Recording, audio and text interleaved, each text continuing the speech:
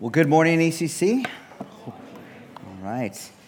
If you have your Bibles, I want to invite you to please open to Luke chapter 19, verse 11 through 27. And as you're turning there, I want to just remind you, as Pastor Cass said, everything is opening next week. And so me, as the Family Ministries Director, I'm here to plead with you and say, I need your help. So if you're willing to serve with our children's ministry or our Awana program on Thursday nights, or our teen ministry immediately following second service downstairs, we would love to have you there as a volunteer. If you're a parent, then you could be the cool parent that volunteers with our teens or our children or our kids. So please, if you're interested, please come to me, talk to me. I'd love to talk with you more about how we can plug you in. So let's read together Luke chapter 19, verse 11 through 27, the parable of the 10 minas. It says this: As he heard these things, he proceeded to tell a parable, because he was near to Jerusalem, and because they supposed that the kingdom of God was to appear immediately. He said, therefore, a nobleman went into a far country to receive for himself a kingdom, and then return. Calling 10 of his servants, he gave them 10 minas, and said to them, engage in business until I come. But his citizens hated him and sent a delegation after him, saying, we do not want this man to reign over us. When he returned, having received the kingdom, he ordered these servants to whom he had given the money to be called to him, that he might know what they had gained by doing business. The first came before him, saying, Lord, your mina has made 10 minas more. And he said to him, well done, good servant, because you've been faithful in a very little, you shall have authority over 10 cities. And the second came, saying, Lord, your mina has made 5 minas. And he said to him, and you are to be over 5 cities. Then another came, saying, Lord, here is your mina, which I kept laid away in a handkerchief. For I was afraid of you, because you are a severe man. You take what you did not deposit, and reap what you did not sow. He said to him, I condemn you with your own words, you wicked servant. You knew that I was a severe man, taking what I did not deposit and reaping what I did not sow. Why then did you not put my money in the bank? At my coming, I might have collected it with interest. And he said to those who stood by, take the mina from him and give it to the one who has 10 minas.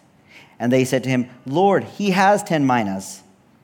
I tell you that to everyone who has, more will be given, but to the one who has not, even what he has will be taken away. But as for these enemies of mine, who did not want me to reign over them, bring them here and slaughter them before me. Let's pray. Father, this is your word. And so, God, we ask that you would speak to us through your Spirit, Lord. I pray that these words would be powerful and they would be from you, God. I pray that any words that come from my flesh would just fall straight to the ground and die. And God, we ask that you'd open our ears, our heart, our minds to receive your truth this morning. We ask in your name. Amen. Well, I want to talk to the kids this morning, and I want to ask you a question. When your parents are away, how do you act? I mean, kids, teenagers, maybe for the kids, your parents don't ever leave you for hours because you're little, but maybe when they're in another room, how do you act? For you teenagers who your parents do leave you for a few hours because they have to run some errands or go to the bank or go to Lulu's, how do you act?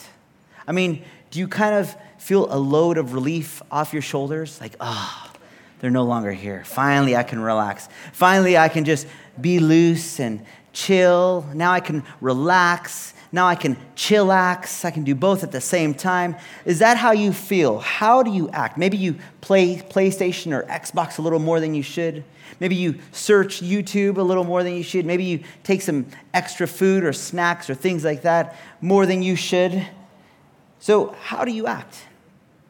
Well, adults, I'm going to ask you the same question. How do you act when your boss is away? You know, in the summer when your boss maybe leaves for a day because he's got a meeting, or maybe a week because he's going to a holiday, or what if he leaves for a month? Then how do you act? Do you start to feel the same way as your kids do? You relax like, oh, finally he's gone, or oh, finally she's out of here. Do you maybe show up to work 5 minutes later, or maybe take a little extra 10 minutes at lunchtime, or maybe slip out of the office 12 minutes sooner? When your boss is away, your attitude might be to relax. Maybe you get a little lazy. Maybe you lose focus. So how do you wait? There's an article that I just saw talked about. It was called Quiet Quitting. And what it is these employees that actually quietly quit. Now, they don't quit completely because they still want the income, they still want the housing, they still want all the benefits that come with working. But what they do is basically just do enough just to get by. So in a sense, they're disengaged, they're disconnected from work. They're not trying more than they should or could. So, as your boss is away, how do you act? We have a tendency to want to relax and do all those things. And in a sense, you and I, all of us in this room, are kind of waiting in that exact situation. We're, as Christians, waiting for the return of our boss, Jesus. Right? He was here on the earth. He was crucified, and he rose from the grave and ascended to be next to the Father. And now you and I are here in Abu Dhabi, and we're waiting. And we're waiting, and we're waiting, and we're waiting. That old adage, when the cat's away, the mice will play. That's such a temptation, isn't it? And as Christians, we're waiting for our boss. And so it isn't a question as if we will wait, but how we will wait. And so as we look at this passage here in Luke 19, Luke is trying to teach us something through this parable. Now, is he trying to teach us how to make money? No. Is he trying to teach us how to be a good manager or a good boss? Or maybe he's trying to teach you how to run a good business. No, he's not doing that. So in order to understand what he's teaching us, we have to understand the context and what's happening in this situation. And so this chapter here, chapter 19, this parable of the 10 minas is somewhat of an allegory. So it's got a hidden meaning in this passage. And so sometimes that can be challenging. And let's be honest, sometimes parables can be challenging. Have you ever read a parable and you're just like, yeah, I don't know what that means, but I read it, and so check, done.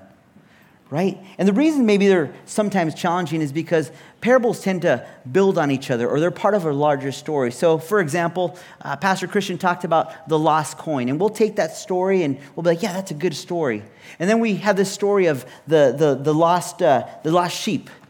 Now, those two stories are individual, but they kind of go together. There's a bigger meaning there. And then we hear Pastor Christian preach about the prodigal son, and that story actually goes along with the other stories. So there's this umbrella theme going on.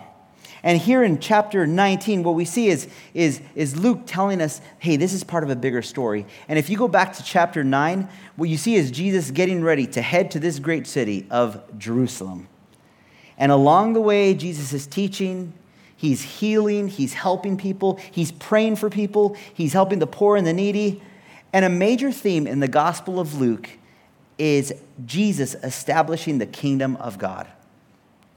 And so here we see this crowd. They expect Jesus to be the king, right? And they expect him to build this kingdom. And what we see here is this Jewish man, Jesus, approaching Jerusalem. And what better place to establish your kingdom than Jerusalem? And so here we see Jesus getting ready to enter the city. As a matter of fact, if you keep reading, you'll see the triumphal entry. Right? This section where we call often Palm Sunday, the week before Resurrection Sunday, where people are praising him. They're saying, Hosanna, Hosanna, here is the king. So these people, this crowd, saw Jesus as the king. But the reason Jesus shares this parable is to tell them that his kingdom would not be fully realized immediately or then and there. So we have a tendency to lose focus and sometimes be unfaithful when our boss is away or our authority is away. And so my hope for you this morning, ECC, is that you would be faithful servants as you wait for the King to return. So how will you live your life over the next few days, weeks, months, and ultimately years? Well, when we look at this parable here, we're going to look at 3 stages. We're going to see why Jesus is telling this parable. And then we're going to spend a majority of our time looking at this parable and seeing what happens in the story. And then we're going to see 3 verdicts that King Jesus, the King, declares. First, let's look at why Jesus shared this parable. So let's look at verse 11. Why don't you look down with me as we read verse 11. It says this, as they heard these things, he proceeded to tell a parable because he was near to Jerusalem and because they supposed that the kingdom of God was to appear immediately. Well, who's the they in this, right? They, it's a basic question, but they is the crowd, right? And so if you remember earlier in chapter 19 when Jesus enters Jericho, there's this crowd, and then there's this man named Zacchaeus. And Zacchaeus, as you know, the song goes, he was a wee little man, and for some reason people always refer to me as Zacchaeus. I don't know why, but yeah. So here he is, 40 kilometers from Jericho to Jerusalem, and there's this crowd, and they're following Jesus. And Luke here points to two reasons of why Jesus shares this parable. He says, because they're nearing Jerusalem. And number two, they suppose that the kingdom would appear immediately. You know, before summer, my family left to the U.S., we went on a trip to Greece. And my kids we had been talking about this for several weeks, several months. We had planned this trip. And when we got on the plane, we're excited. We get over there and we're about to land. And the pilot gets on the audio, and says, this is your captain speaking. We're about 20 kilometers from the landing. We're going to start landing. So my kids get excited, right? Because they feel the plane going down. They open the windows. You guys have all experienced that. You're looking out the window. There's an excitement there. You're near to the destination. And there's also an expectation that my kids have when we land, right? They're going to expect that we have fun. They're going to expect that we eat a lot of food. They're going to expect that we have some fun memories together and that we go snorkeling and we do all these things. And in the same way, the crowd that's walking these 40 kilometers from Jericho to Jerusalem had this expectation as they near Jerusalem. The thing is, they expected it to happen immediately. And throughout Israel's history, they rejected Yahweh and they demanded a king. And even if you look at 2 Samuel 7, you see this Davidic covenant where God promises that he would establish his kingdom through David. And now, here's Jesus nearing Jerusalem, establishing his kingdom because he'd been talking about it. But what happens? They thought that he would rule. And in a sense, they were right. He would rule. He would be king. But Jesus would not establish the kingdom the way that they thought. He wouldn't establish it then and there. Also, he would be crowned king, but he would first wear a crown of thorns. Jesus would triumph over Rome, but he would first have to suffer on a bloody cross, enduring pain. And he would triumph over Rome, but he would also triumph over sin.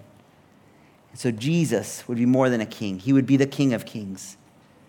And so this is why Jesus shares this parable. He reminds the crowd, he reminds us that his kingdom is coming. And so what happens in this story? Let's look together at verse 12 through 15. He says this, he said, therefore, a nobleman went into a far country to receive for himself a kingdom and then return. Calling 10 of his servants, he gave them 10 minas and said to them, engage in business until I come. But his citizens hated him and sent a delegation after him, saying, we do not want this man to reign over us. When he returned, having received the kingdom, he ordered these servants to whom he had given the money to be called to him, that he might know what they had gained by doing business. Now here's this nobleman going on a journey to receive for himself this kingdom. And if you're like me and you're reading this, you're thinking, I don't get it. He wants to rule there, but he goes away just to come back to say, I'm ruling here. Well, what Luke is doing there is telling us, hey, what was happening in this context? How did government work? And so here, this king, the nobleman, would go away, and Caesar in Rome would say, yes, you are the king. And he'd go back and he'd be like, hey, guys, I actually went to Rome. Caesar appointed me king, so now it's official.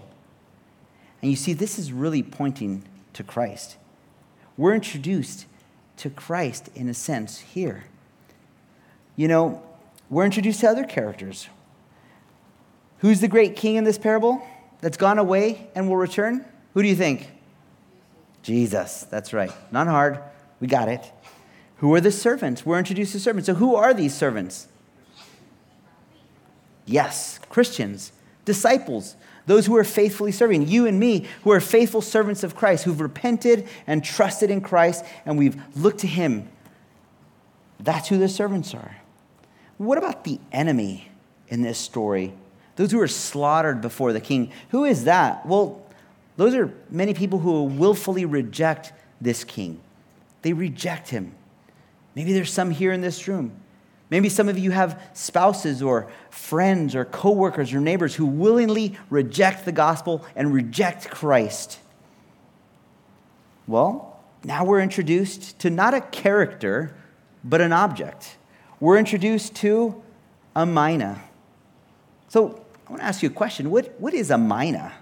Well, a mina is about 3 months worth of wages. It's a fair amount. It's not a lot of money to the point where you could retire, but it's 3 months worth of wages. And so what we see here is this good king gives every one of his servants 10 minas.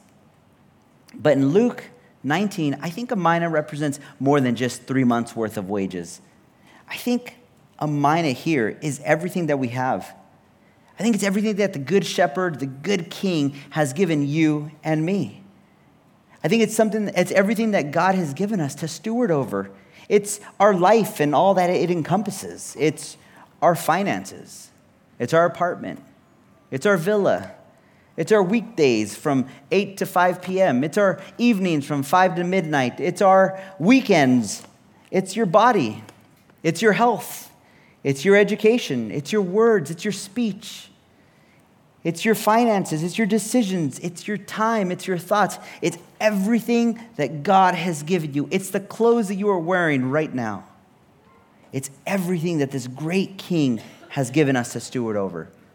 So the question then becomes, how should we view our minas? Do we view it like, this is mine? Whoa, I've worked hard. I've put in the hours at work. I've paid for this car. I've paid for this clothes. I've paid for that vacation. I've paid for my retirement. I've bought that land in my home country. That's mine. Or do we view it the way he tells us in verse 13? Let's look at verse 13. He says, calling 10 of his servants, he gave them 10 minas and said to them, engage in business until I come. In other words, you and I are called to be faithful with what God has given us, and not just steward it and hide it. That's what he's saying here. So our skills, our body, our health, our homes, everything has been given to us by this good king. And so maybe you're there and you're asking yourself, well, why? Who cares? It's my stuff.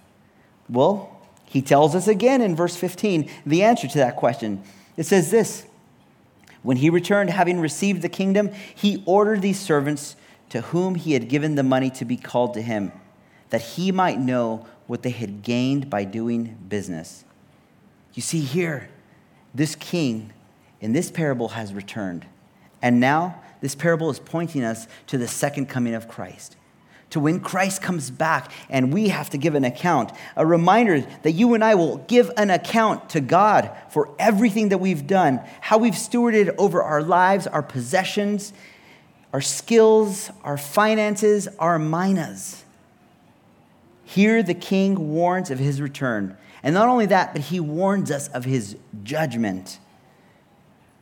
I'll tell you what, this should cause you and I to reflect upon our lives and think to ourselves, how do we use our minas that God has given us? How do we reflect on our time? How did I spend this morning? How did I spend this past weekend? How did I spend this past summer? What did I do? Did I waste it? Did I do what I said I was going to do? These goals that I had to grow in my faith, to read the word, and then all of a sudden, it's gone? It should cause us to reflect on everything. Are we being productive or are we wasting time? What about our finances? This should cause us to reflect on our finances. How do I spend my money? Do I invest in things that just rust and burn and won't matter eternally, or do I spend it to the kingdom? What about our bodies? Are we using our bodies as living sacrifices? What about our apartment, our villa? Are we using that, the mina that God has given you, to invite the people next to you? To invite apprentices? We have some here today that just arrived. To invite your neighbors so that you could share the gospel. To invite your coworkers. That villa that you worked so hard for is a mina that God has given you. And the Bible is clear. We will give an account for every decision, every act, every thought that we have. You know, the gracious God has given us a mina even when we don't think it's a mina. Maybe some of you here are single and you think to yourself, how is that a gift? The gift of singleness. Well, maybe you have extra time. Have you invested in others? Those who are gifted with the gift of marriage, how are you using that for God's glory? Are you praying for your spouse? Are you listening to them? Are you caring for them? Are you shepherding them? You know, how do we spend our years, our months, our hours, our minutes? You know, the Bible's clear. We're going to give an account to God for how we spent everything. In the end, our title doesn't matter. The fact that you have the word doctor in front of your name doesn't matter. How much money you have in your bank account doesn't matter. How much land we have doesn't matter. We will give an account. So the question isn't if we will give an account, but when and how we will give an account. Will we stand before God completely, just bare bones, there before God, answering questions and feeling the judgment of him? Or will we be excited and thanking him for what he's done? Will the king look at you and say, well done, good and faithful servant? Or will he look at you and say, depart from me, I never knew you? You know, we will stand before God, and when we do, we will receive his final judgment. No more second chances. That's it. His final verdict. And in Luke 19, what we've seen here is Jesus shares this parable, or why he shares this parable is what we see. We also see what's happening in this parable. And then the king shows us 3 verdicts that he's ready to hand down to these people. Let's look together at verse 16 through 19. We're going to look at 3 verdicts. And the first verdict is this. The first came before him saying, Lord, your mina has made 10 minas more. And he said to him, well done, good servant. Because you've been faithful in a very little, you shall have authority over 10 cities. And the second came saying, Lord, your mina has made 5 minas. And he said to him, and you are to be over 5 cities. Now in these 2 verses, we see 2 faithful servants. The first servant, who's been given 10 minas, actually makes 10 minas. That's 100% profit. I mean, that's pretty good. That's a God thing, right? And that's not the norm, but he does it. He does 100% profit, and this is an incredible return on the king's investment. And so the king's response, his jaw drops, gives him a high five. Man, great job. You're over 10 cities. Obviously, you're capable. Obviously, you're competent. You've been engaging in business like I had you do, and now here's 10 cities. The second servant, he doesn't quite double it, but he still does pretty good, a 50% profit. I mean, 50% profit's still really good. It's not bad for a bad day's work, right? What if I could say, hey, I've got a way to increase your salary by 50%? You wouldn't be like, nah, that's not too much. You'd be ecstatic. You'd be like, tell me how. Well, here, any company, all right, we see him increasing it by 50%. Any company would be happy to increase their profit by 50%. Apple would be happy to increase their profits by 50%. Tesla would be happy to increase their profit by 50%, right? After I discovered shakshuka paratas at Just Tea, they have increased 50% of their profits. You see, the king's response here to the second servant is very similar to the first servant. High five, great job, fist bump. If you're my son, he goes, peace. That means good. And he gives him 5 cities. And see, these are 2 amazing rewards for 2 very faithful servants. But I think what's even better than these 2 faithful servants is we see how good and faithful the king really is. I mean, throughout Scripture, the main character is God. When we look at the story, for example, of Jonah and the big fish and the Ninevites, we tend to focus on them, but we often forget, no, the main character is God. God's the main character in that story. We look at stories like the prodigal son. Who's the main character there? It's the good, loving father. In this story here, we've got servants, but they're not the main characters. The main character is the good and gracious king. So, one thing we never see in this section of Scripture is the king comparing the 2. Right? The king never says, Servant number 2, man, you did good, but servant number 1 did 100% increase. What's going on? Maybe you could work a little harder. He never says any of that. Rather, we see this king's joy because he's seen 2 faithful servants. And as a result, you and I walk away from this passage as looking at these 2 faithful servants, these 2 different abilities, and these 2 great rewards, and 1 faithful king. You know, the king is looking for faithfulness, not only in my life, but in yours. He's looking for faithfulness with what we have. And the bottom line is, let's be honest, we all have different abilities. Some of you are better at certain things. Some of you are really good at business. Some of you are really good at baking. Some of you are really good at cooking. Some of you are really good at starting businesses. We have different abilities. You know, I think of a woman by the name of Lottie Moon. She lived about 150 years ago, and Lottie was educated. She was wealthy family. She came from a wealthy family. She had land. She had a promising future. She had a good life. She had everything going for her. And after conversion, after realizing she needed Christ, there was one burning question in her life. And that question was, how can my life be used for Christ? You know, somebody would propose to her, say they wanted to marry her, and she said, I don't want to be married. Because she kept asking herself this question, how can my life be used for Christ? And so she turned down her marriage, this marriage proposal, and she took a boat, and she left to serve the people of China. Now you got to remember, 150 years ago, Etihad Airways did not exist. It was a long journey to go to China. And she was so burdened to tell these people about Christ. And in that time, as she was there in the villages, she dealt with rejection. She dealt with hostile environments. She was actually nicknamed Devil Woman. And at one point, she wrote back home saying this to the missionaries. Please say to the new missionaries, they are coming to a life of hardship, responsibility, and constant self-denial. You know, Lottie's desire was to share the gospel, and her desire to share this resolved with her loving the people. She made a decision. She said, I'm going to love these people. I'm going to live in this village. I'm going to dress like they dress. I'm going to speak like they speak. I'm going to learn their customs, and I'm going to love them. And part of the mina that God had given her was that she could bake. So she began to bake cookies. She baked more cookies.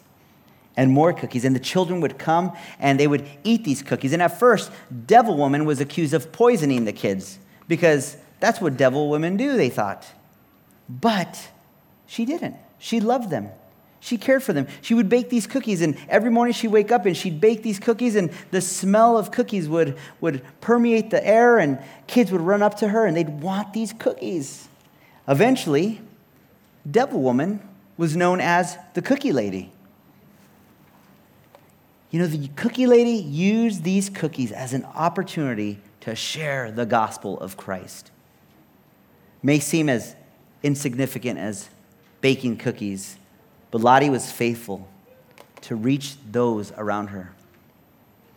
You know, today her recipe is known as Lottie's Cookies. If you want, Google it, bake some, and you could deliver them to our office. We'd love it. But see, like these 2 servants, she engaged and was faithful with what she had been given. You know, let's be honest. Some of you have a lot. Others of you in this room don't have much. Don't ever feel like God has shortchanged you, like God forgot about you, like God gave you 1 mina, but somebody else who has more talent, 10 minas. God has given us all so much. You know, often when my kids, I find myself complaining, and my kid's like, hey, are you complaining? I say, I'm sorry. And I always tell them, you know what?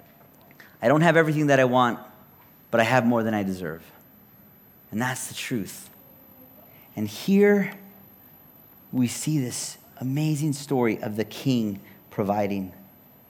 But are you using what the king has given you for his glory, or are you not? You know, not everybody is faithful with what they've been given. And there are many Christians who hide their minas. And so for them, the king's ready to hand down his verdict. And so let's look at how he hands down his verdict to the unfaithful servant. We've just seen how he's gifted and rewarded the faithful servants. Let's look at verse 20 through 25. Then another came saying, Lord, here is your mina, which I kept laid away in a handkerchief. For I was afraid of you, because you are a severe man. You take what you did not deposit and reap what you did not sow. He said to him, I will condemn you with your own words, you wicked servant. You knew that I was a severe man, taking what I did not deposit and reaping what I did not sow. Why then did you not put my money in the bank? And at my coming, I might have collected it with interest. And he said to those who stood by, take the mina from him and give it to the one who has 10 minas. And so now, remember, there's 10 minas, or 10 servants. He gives them each 10 minas. And then he talks about these 2 servants that are faithful. And now we're introduced to this third servant. And this third servant is much different than the other 2. First of all, his response is much different. Let's look at that. He says he hides his mina in a handkerchief. So he's been given these 10 minas, and he puts it in a little handkerchief, maybe shoves it under his bed and says, I don't want anyone to see. I don't want to engage. I'm just going to do my own thing and just stay here. He's chosen not to multiply what the gracious king has given him. He's being lazy. He's being a sluggard. He doesn't engage. The other major difference is how he's afraid of the king. Let's look at the first half of verse 21. He says, for I was afraid of you. And let's just stop right there. Why is he afraid of him? I mean, why is the third servant afraid of the king? I mean, what has he seen so far? He's seen the gracious king give away 10 minas to every servant.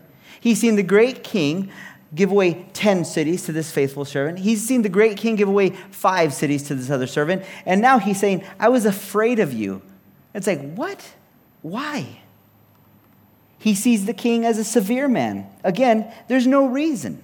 It's not like the king put this pressure on him and said, here's 10 minas, make sure you get a 100% increase, or 50% increase, or 10% increase. I mean, he didn't say any of that. He just said, why didn't you put it in the bank? I mean, at the very least, get on a mule, right over to ADCB Jerusalem, deposit your 10 minas, and it'll collect some interest. I mean, I don't know if you know this, but collecting interest in a bank account is not very much. It's like 0.10%. But the king is saying, hey, at the very least, out of 1,000 dirhams, you would have made half a fill or something. But he just didn't engage. He didn't want to do anything. And so what does he do? The king takes away his mina and gives it to the faithful servants. So the big question in all this is why? Why did the servant view him that way? Why does he act this way? Well, the answer is because he really doesn't know the king. He really doesn't know the king. The king's done nothing wrong to indicate that he's mean, harsh, or ruthless. And so the king's been gracious. We've seen that. And I think what we see also is this third servant makes excuses for what's been happening. The servant makes excuses for his own failures. He blames, shifts, and tries to turn the focus away from himself and tries to put it on the king. And that's nothing new, right? We see that throughout Scripture. We look back at Genesis 3 when Adam and Eve are around and they eat of the fruit and God is like looking for them, and all of a sudden he's like, Adam, why did you eat of this fruit? And what does Adam do? He hides behind his wife, because the woman you gave me. Isn't that very true even for us today? Often when we're confronted with our sin, we tend to think of other reasons, or let's get the attention off of ourselves. We make excuses. Oh, it's because I was at work, or I was just tired. It's just a very difficult season. Oh, it's because I'm lonely, or oh, the pressure that I'm feeling, you don't understand. Oh, life is hard. We make any excuse rather than saying, you know what? You're right, God. I'm a sinner. I've failed you. I've been lazy. I've been a sluggard. I've intentionally not engaged my minas. And so, in the end, the servant doesn't know the king. He doesn't see him as good or loving. Although he's part of the community, he doesn't have a real relationship with the king. Now, maybe, for some of you, you relate to this servant. You're part of a community. You've been coming to ECC for many years. You've got many Christian friends. You grew up in church. Maybe you even serve in a ministry. Maybe you're even baptized, but deep down you know you don't know the king. If this is you, I want to plead with you. repent. It's not about appearances. Turn to this loving King. Children, if you're here, I want to plead with you. Repent. Come to faith. Look at this good King. He loves you. He wants you. He wants to see you. He wants to be with you. Teenagers, throw your phones away if you have to. Disregard all these lies and poison that the world tries to fill your brain with. Instagram, Snapchat, all these lies that they try to convince you of. Adults, ask yourself, am I this third servant? Have I just been living in this community, acting as though I'm part of it when really I don't know the King? Humble yourselves, repent. In verse 24, he says, take the mina from him and give it to the one who has 10 minas. Here the King takes what he has and gives it to the faithful ones. You see, friends, the King is returning, and he comes with a verdict. This unfaithful servant has taken his mina, stuck it in a cloth, and hidden it. And you and I can fall into this trap. We have to be very cautious not to fall into this trap. We can view our time as my time. We can view our minas as my minas. Our life as my life. You know, one of my favorite movies, it's turning 20 years old this year, is Lord of the Rings. And one of the characters in this movie is named Gollum. And Gollum has this ring that he wants. He wants this ring, this precious ring. And what he does is he says, my precious. And that's his ring. He loves it. He's never wanting to let it go. He's obsessed with it. And inevitably, this ring drives him to madness, to isolation. But as long as he has this ring, he's looking for this ring. He needs this ring because it's his precious. Brothers and sisters, how do you view everything that God has given you? How do you view your mina? Do you view it as my precious time, my precious vehicle, my precious villa, my precious job, my precious money, my precious resources, my precious talents?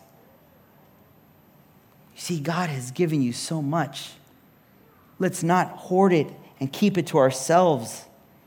Don't hold on too tightly because God has given it away, and as we've seen, God can so quickly take it away.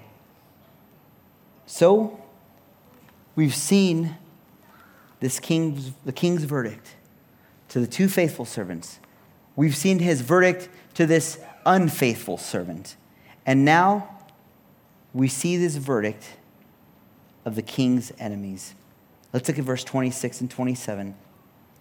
I tell you that everyone who has, more will be given. But from the one who has not, even what he has will be taken away.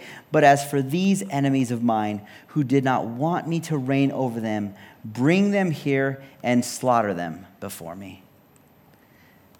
We've come to the end of this parable, and we've seen the king's faithfulness. We've seen how good and generous he is, how merciful he is, and now we see the king's verdict on his enemies. It says here that there's destruction, there's judgment coming.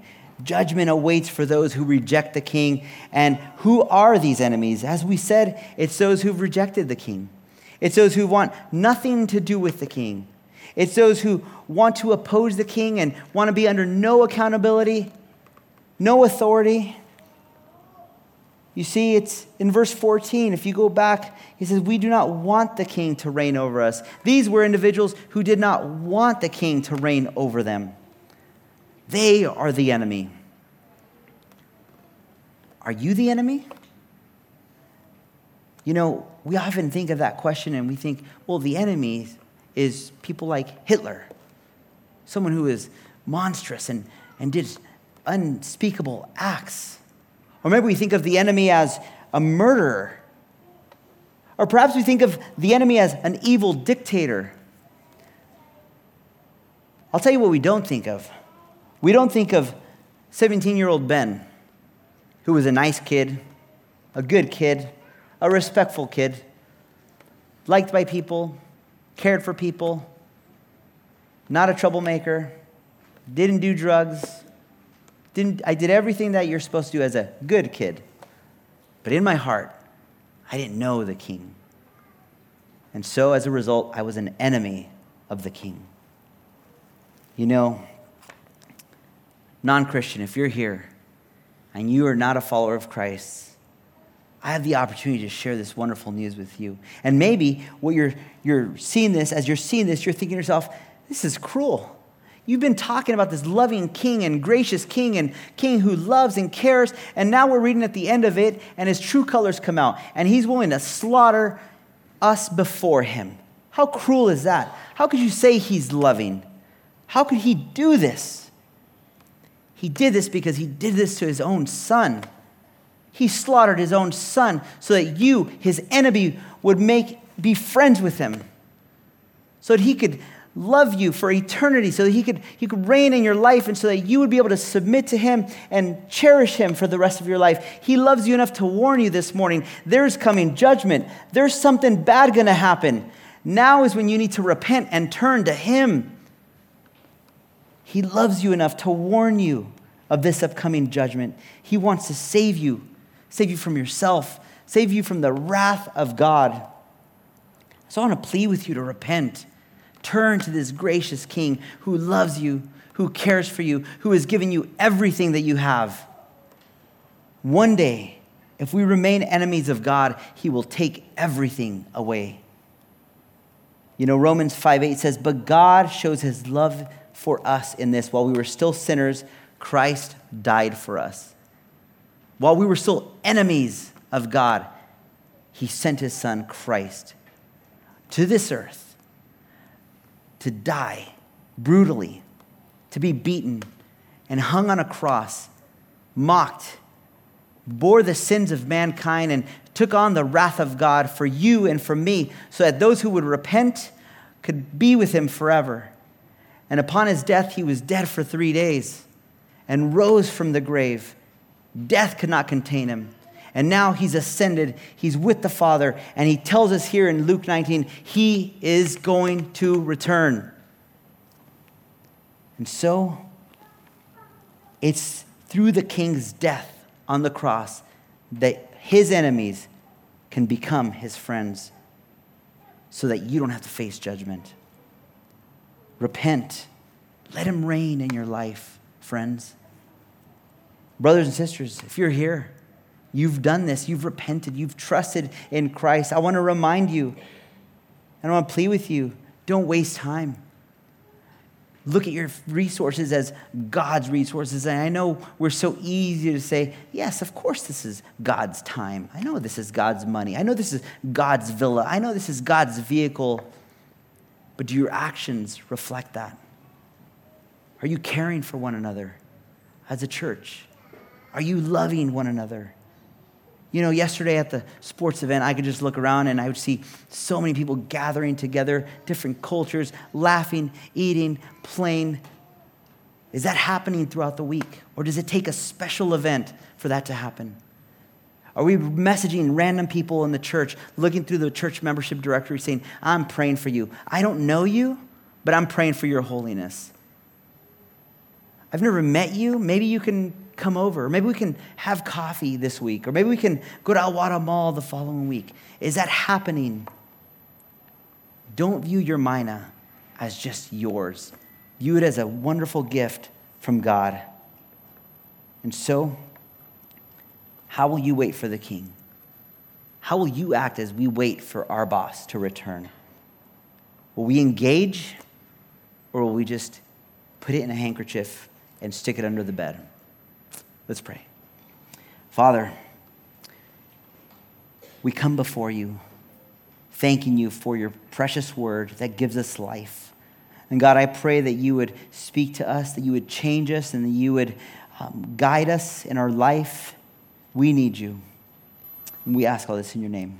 Amen.